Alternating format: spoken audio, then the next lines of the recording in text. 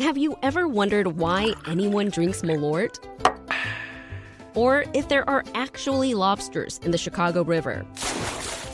Then listen to the Curious City podcast, where we answer all your questions about Chicago and the region. WBEZ's Curious City is part of the NPR network and available wherever you find your podcasts. Hi, I'm Jen White, and this is The Morning Shift.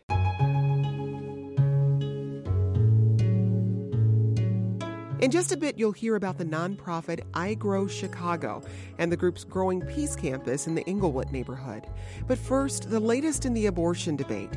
Title X is a federal grant program that began in the early 1970s. It's the only federal program dedicated solely to providing low-income or uninsured people with family planning and related health services. Back in February, the Trump administration put in a new rule that prevents organizations who accept Title X dollars from making abortion referrals. That rule took effect last night.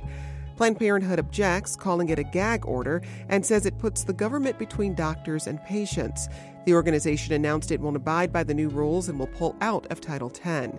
Here's Planned Parenthood's acting president and CEO, Alexis McGill Johnson. By imposing this unethical gag rule on our providers by saying that they had to withhold information about abortion care, they put us in an untenable situation and forced us out of a program because we just refused to be bullied into providing substandard care. NPR's Sarah McCammon joins us now to explain how much funding Planned Parenthood may lose and what that loss would mean for patients across the country.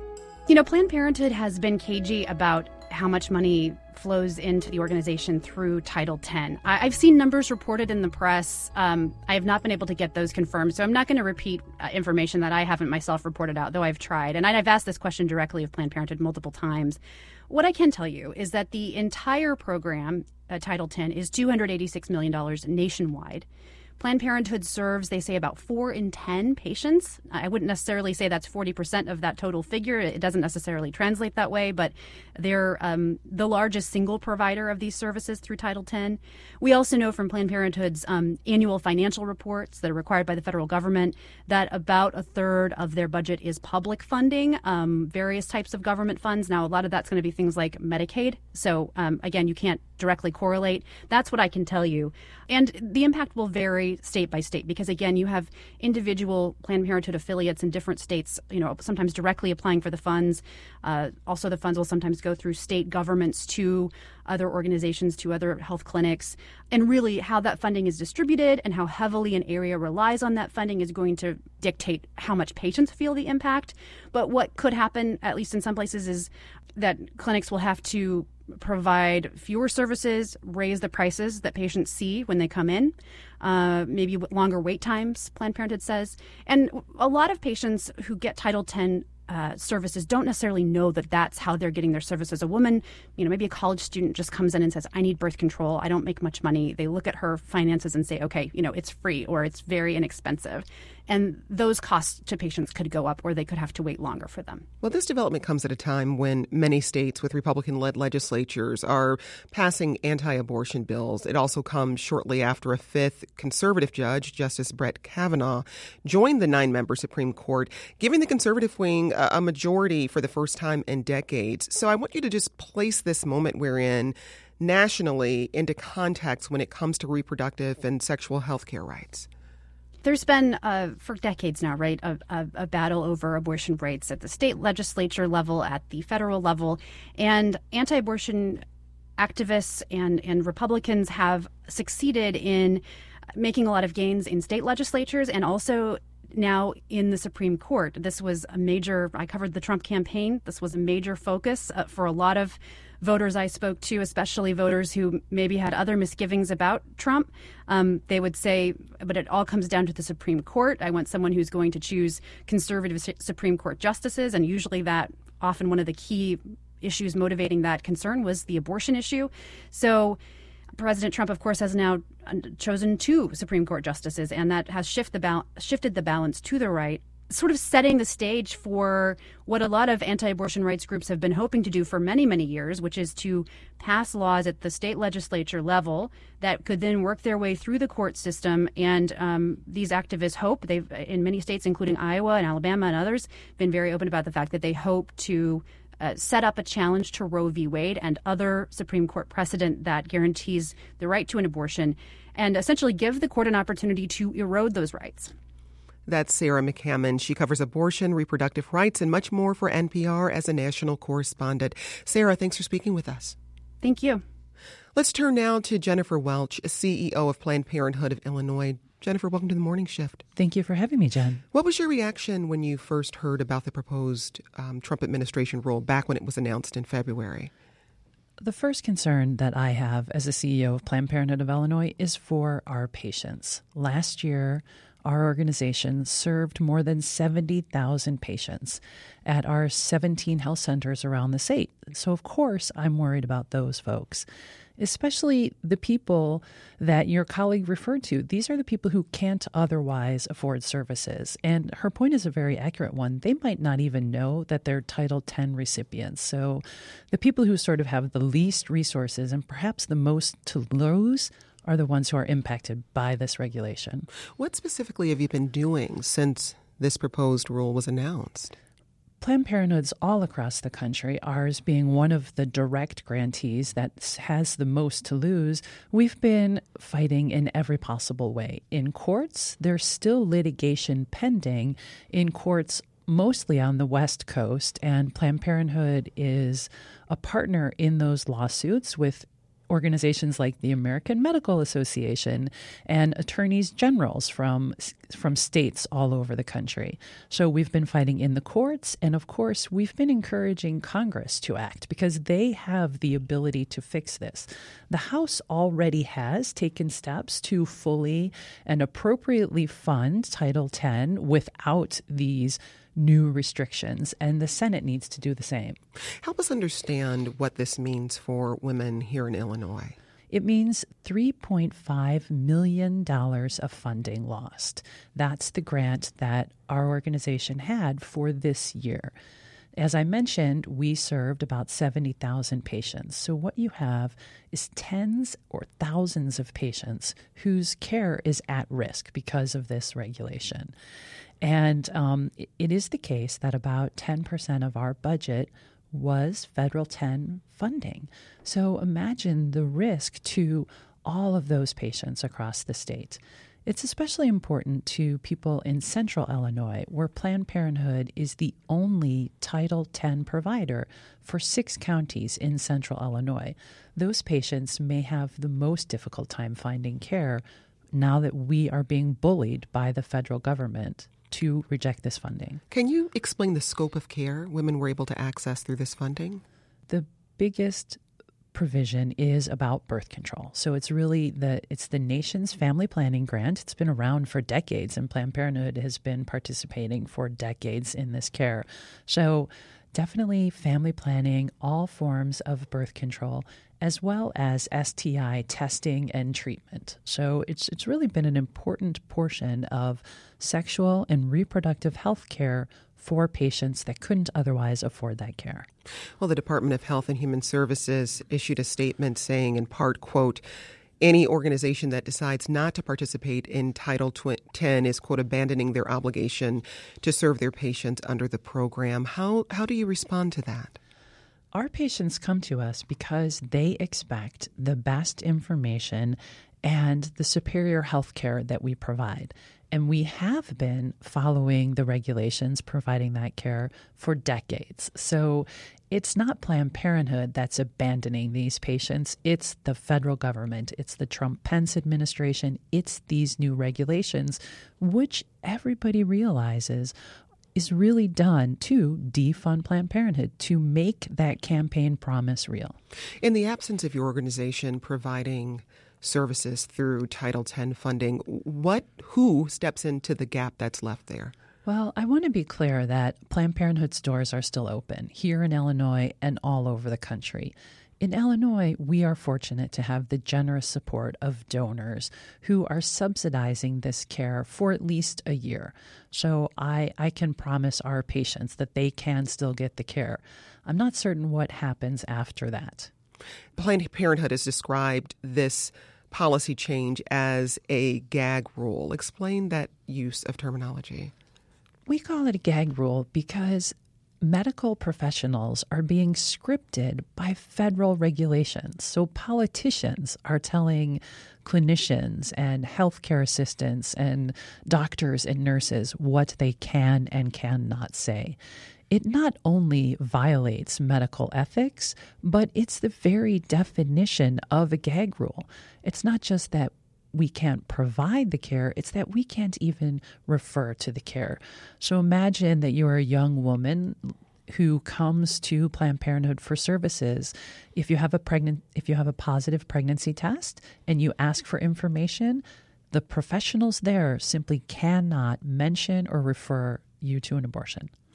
What are you hearing from doctors and other healthcare providers? Healthcare providers oppose this because they know it's against their medical ethics. What they have a responsibility to do is to provide the care that people need and to base their decisions on medical ethics and the medical rules, not regulations designed by a conservative administration. Are you having conversations with the Pritzker administration about what this rule means here in Illinois? We are very fortunate to partner with the Pritzker administration, and we are talking with them about how to best serve all of the patients in Illinois. And what options are open to you at the state level?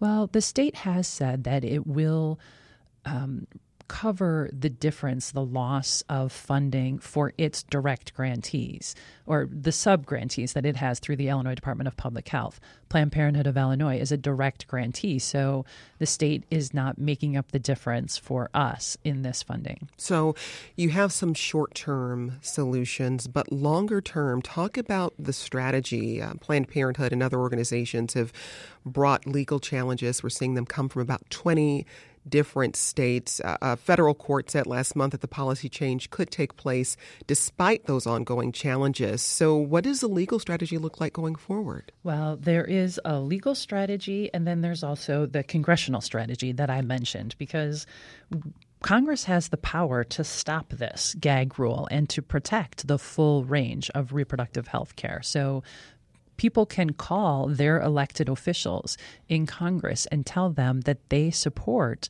women having access to the information and the ability to get a safe and legal abortion in the United States still. And so we will pursue our court actions. There's an opportunity for congressional action. And of course, when the administration changes, we start all over again.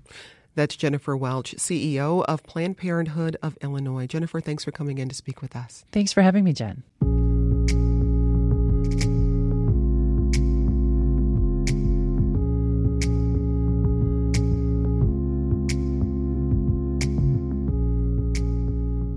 The nonprofit I Grow Chicago has renovated a house in the Englewood neighborhood and converted it into a resource center for community members.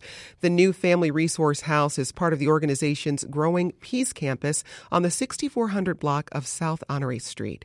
Joining me now for more on the organization are co-executive directors Erin Vogel and Director of Community Engagement, Peace Coleman. Welcome to the Morning Shift. Good morning, Jen. Hello. Thanks for having us. So first, tell us more about how this organization got started, Erin. I Grow Chicago has been around for about 5 years now. The way we got started was that our founder, Robin Carroll, was teaching yoga in schools and quickly realized that in order to make an impact on the kids, she had to get way deeper in that. And that means getting to their parents, those who are often left out of conversations. And so what Robin did is she was looking for a while for a house to turn into a community center and happened across 6402 South Honore that was up for demolition. And she had a table full of Subway sandwiches, asked neighbors, including my co-executive director, Quentin, do you want to take back your community? And the answer was yes. And so what she did is she paid contractors not to do the work, but to train our neighbors on how to rebuild a home. And so thus our Peace House and our organization started with really a coming up from community, ran by community, for community. And Peace, talk a little bit more about the resources that are available.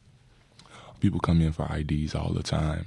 People come in for bus cards. We like to say that $1 saves a life because $1 can buy our bus cards. We also just have simple communication. I think communication is the biggest resource that we have because we give people a chance to engage in things that they haven't engaged in, and that's just the truth of themselves. Well, and it also sounds like an important part of this is having the community reshape the community on their own, like knowing what they need, knowing what's necessary, and letting them lead the efforts. Exactly. We have to do it that way. We have to. Our community is the greatest resources and strength that we have. Well, you recently celebrated the opening of the Family Resource House, which is now part of the organization's Peace Campus. Peace, how did that come together? It was a long process. Yeah. August 15th came, and like I like to say, the transition is hard. But it was worth the patience, because now we have a wellness house on the block, and our children can develop in early stages with a better understanding of what education is. Our families can come in and get resources that they never had, and the women of our neighborhoods can get that healing center that they never had. What do some of those resources look like in practice, Erin? So resources in practice could be anything from therapy and real mental health. Also, yoga. We have prenatal yoga available and postnatal. It can be something just one-on-one counseling, creative expression, and really like what Peace said earlier with the IDs and bus cards, this workforce development of how do we really bring people who have the resources to community who needs the resources. Now, the Family Resource House will also serve as affordable family housing, Yes. and Marquita Dixon, a.k.a. Cece, is its first tenant. Tell us about her, Peace. Griselda is a wonderful person. Griselda is a wonderful person. She is a single mother. I've watched her work hard on just trying to become herself and really be true to the person that she is, which is a black queen. But also she's a woman of the ghetto, woman of the hood. But she has a higher understanding that she's much more than that. Now, she'll volunteer 10 hours a week in exchange for rent. And so what kind of work will she be doing with the organization? So Cece, Griselda, Marquita, right? Beautiful queen. She will be doing a lot of admin work for us. That's something she's already been doing, so kind of keeping up with her roles and responsibility with that. And she's tending to the house, right? So that's a huge responsibility, and there's no blueprint for how to do this. So we'll have to learn as we go and grow. Because I really want you to explore a little bit more the importance of having a community space like this in the neighborhood. I mean, it's very key. We need spaces to be able to manifest opportunities to have space, right? Spaces can create anything. And I think with the development of these houses, with this nature park, with the basketball court, I mean, it's all tied into one, because these are things that this community and similar communities around this city have never seen. And I think that this is really a pillar. It's an outbreak, and we're going to try to spread this like a disease, and just a culture of change and a culture of peace. Driving around Inglewood and down our block, right, there's not space for people to just hang out and be, right? And so it's key that we are building and using our resources, and me as a white woman, to bring in people to really see what's going on here, right? It is important that we're investing into real space for people to connect and belong, and that is fundamental for human connection. Talk about some of the tangible impact your organization has had in the Inglewood neighborhood, Peace. Some things that stand out to me is just the fact that people can come into our house and call it grandmother's house. Above our door, we have, if in doubt, love. I think that those are the most tangible things that we can have, because they can stay with these people forever, even though they seem so minor. They're just simple things, simple quotes, simple life lessons, mantras, and practices that we're trying to give the community to really be able to heal in the right way. Erin, what about for you? It is truly building connections, and it goes way outside of Inglewood, right? Like we say frequently, Lincoln Park downtown, they have to care about what's going on in our city. The average life expectancy in Inglewood is 30 years less than the life expectancy downtown. So understanding that this systemic racism is real, and we work with the communities that are most impacted by that.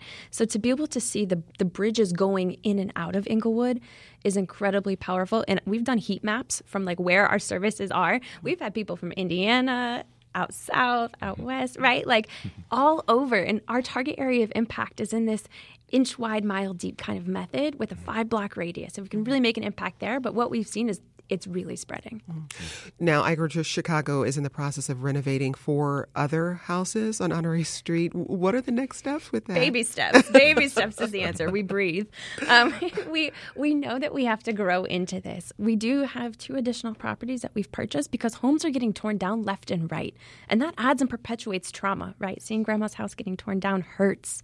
And so we're going to see what happens with this resource house. We know that housing is key for our neighbors. We have worked with so many people that are experiencing homelessness or just housing vulnerable in general.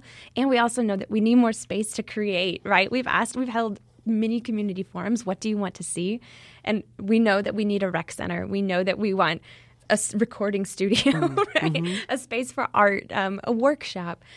But we have to grow into it. So that's going to take time. I mean, Peace, so much of this that you're talking about is about relationship, right? Yes. It's about knowing your neighbors. It's about looking out for the kid who may not be yours, but you still claim them. Talk about some of the ripple effects you've seen from the relationships that are being formed through your work. I could just give a short example, like me coming onto the block and being a director of community engagement. But at the same time, I was the same individual as these people on the blocks. Mm-hmm. So when I went into their households and just to have simple conversations about, hey, come down and get an ID, I got a lot much more because their mom got the yelling and then their baby got the crying. And then when I turned around, they were taking out the garbage. And I looked at them and I said, man, that's me. And I think that's the biggest relationship piece that we build. We let people allow themselves to see them and everybody else.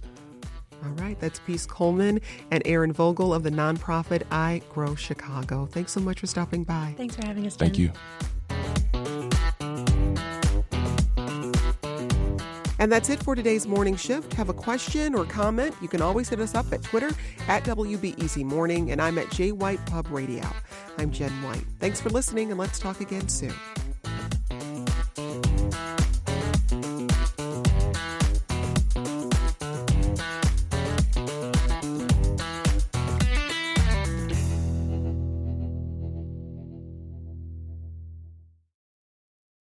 Do you need a break from the news? Well, my friend, Nerdette Podcast is here for you. Our show is all about delight. We laugh about what's happening in pop culture and feature thoughtful interviews with fascinating people.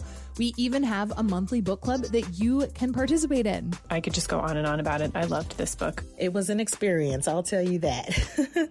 I discovered authors I had never heard of, and I'm really happy that I did.